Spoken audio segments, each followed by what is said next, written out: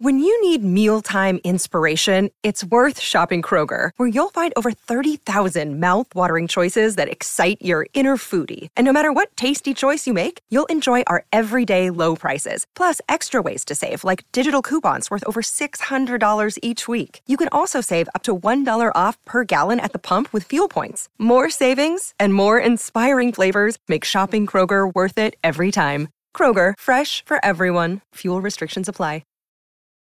Families have a lot going on. Let Ollie help manage the mental load with new cognitive help supplements for everyone 4 and up, like delicious Lolly Focus Pops or Lolly Mellow Pops for kids. And for parents, try 3 new Brainy Chews to help you focus, chill out, or get energized. Find these cognitive health buddies for the whole fam at ollie.com. That's OLLY.com. These statements have not been evaluated by the Food and Drug Administration. This product is not intended to diagnose, treat, cure, or prevent any disease. Look, Bumble knows you're exhausted by dating. All the, must not take yourself too seriously, and 6'1" since that matters, and what do I even say other than, hey? Well, that's why they're introducing an all-new Bumble, with exciting features to make compatibility easier, starting the chat better, and dating safer. They've changed, so you don't have to. Download the new Bumble now.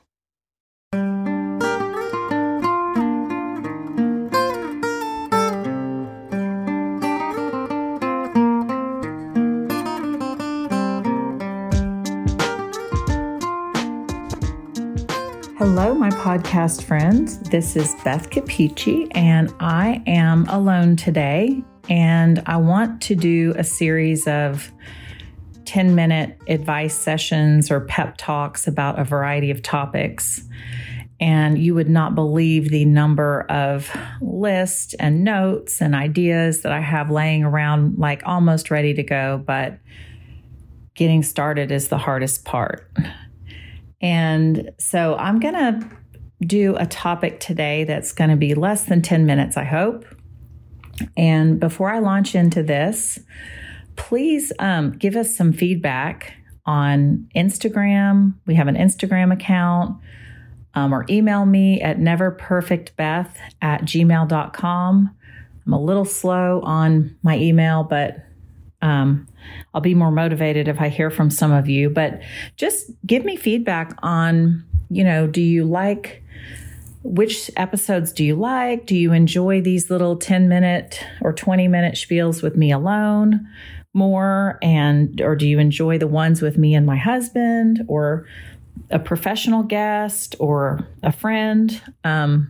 I would love to know which episode you find most helpful. And I know some of you may have different opinions than others, but it would definitely help to hear what you like more of and what you find helpful. But hopefully some of these shorter podcast episodes will just give you some food for thought and help you get into some better habits. We all need to reevaluate our habits sometimes and be more self-aware. So today, I want to ask you a question and give you some information. And the question is, are you more positive or more negative? And one of my favorite pieces of advice to tell clients is if you're going to journal or even just, think, internally about this, what is hard in your life and what is wonderful in your life? It's not good to focus too much on either or. It's really important to do both. So, if you're having a hard time, you need to acknowledge that to yourself first, validate that, see yourself. But it's also extremely important to be grateful and thankful and acknowledge what the blessings are and what the good parts are in your life. And going to either extreme is not healthy. We often call that all or nothing thinking or black and white thinking. And it's just not healthy. And it's not a real way to think about life, even though it's super common. It's just not helpful and effective. So I had heard the phrase toxic positivity over the years, but really didn't know much about it. And it came up in a conversation with a client a few weeks back. And I thought, wow, this makes a lot of sense intuitively. I've met people before that just sometimes don't seem real because they try to be too positive all the time. And I'll give you a definition from Wikipedia that I thought was really good. So it is considered by Wikipedia to be a dysfunctional approach to emotional management that happens when people do not fully acknowledge negative emotions, particularly anger or sadness. And, we really want to be real. And I think that it's easier to develop friendships when we are real and balanced. So if we're always negative, some of you may remember the Saturday Night Live skit with Debbie Downer, I think is what they called her. And everything she said was just negative and cup half empty. And it's really depressing to be around someone that always points out the worst case scenario or talks about only what's hard in their life. But talking about, only what's positive, I think less people realize that doesn't feel real. It's hard to relate to. And so that's why they call it toxic positivity. A couple other definitions of toxic positivity that I found online. One said it is an obsession with positive thinking and the belief that people should put a positive spin on all experiences. Another one, dismissing negative emotions and responding to distress with false reassurances rather than empathy. So like positive vibes only, sometimes that can feel very hollow and empty. So, just being really real and authentic with yourself and others is very powerful. And of course, I've heard some sad and frustrating stories from clients and friends where, sometimes a friend might tell you, you're not yourself lately. You've been really down and I think we need some space from you. I remember a teenager just being very, very hurt, understandably, when she was going through depression. And some of her friends just, were not wanting to be around her during that hard time. And I think it's really important to allow people to go through seasons where they're having a hard time. And when you're depressed, it's hard to be positive. So, it's not always going to be equally balanced, but maybe, I've even had some discussions actually with clients that maybe have chronic stress or chronic health issues. And they don't want to be just sharing, like an hour of negatives every time they socialize. But they also feel like they need to be honest with their friends. So they have talked about, how do you manage that? And, maybe you could look at, all right, I'm going to give you the 10-minute update on the really hard situation in my life. And then we'll just try to enjoy this dinner or coffee that we're having with some other kinds of stuff.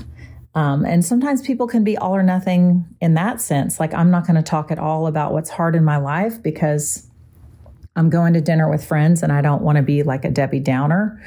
But I don't think that's healthy because, it's not real. Like, when you're really struggling, you should be able to talk with friends. And it certainly could be more than 10 minutes.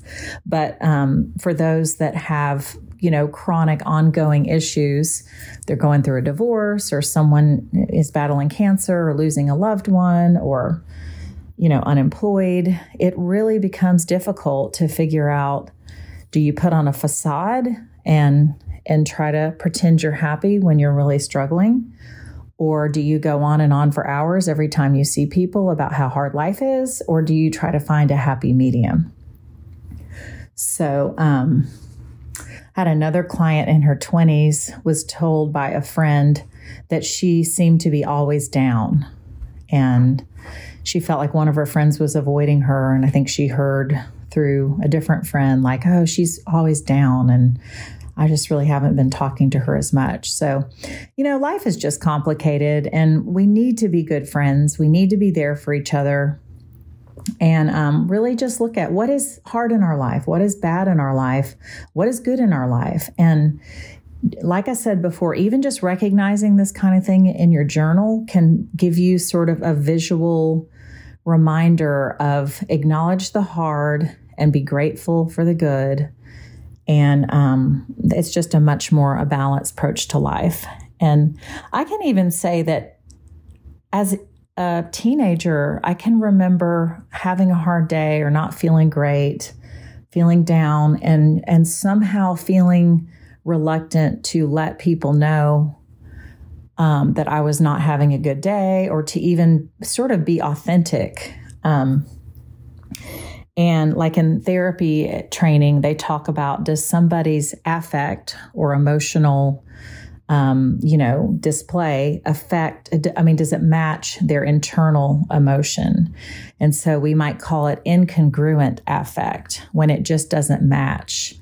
And I would find myself feeling like I should be happy and try to pretend I was happy when I was not, because I didn't want someone to think I was rude or worry about me. And a lot of people talk about putting on a facade, and I'm not really sure that's toxic positivity. In fact, I'm sure it's not most of the time.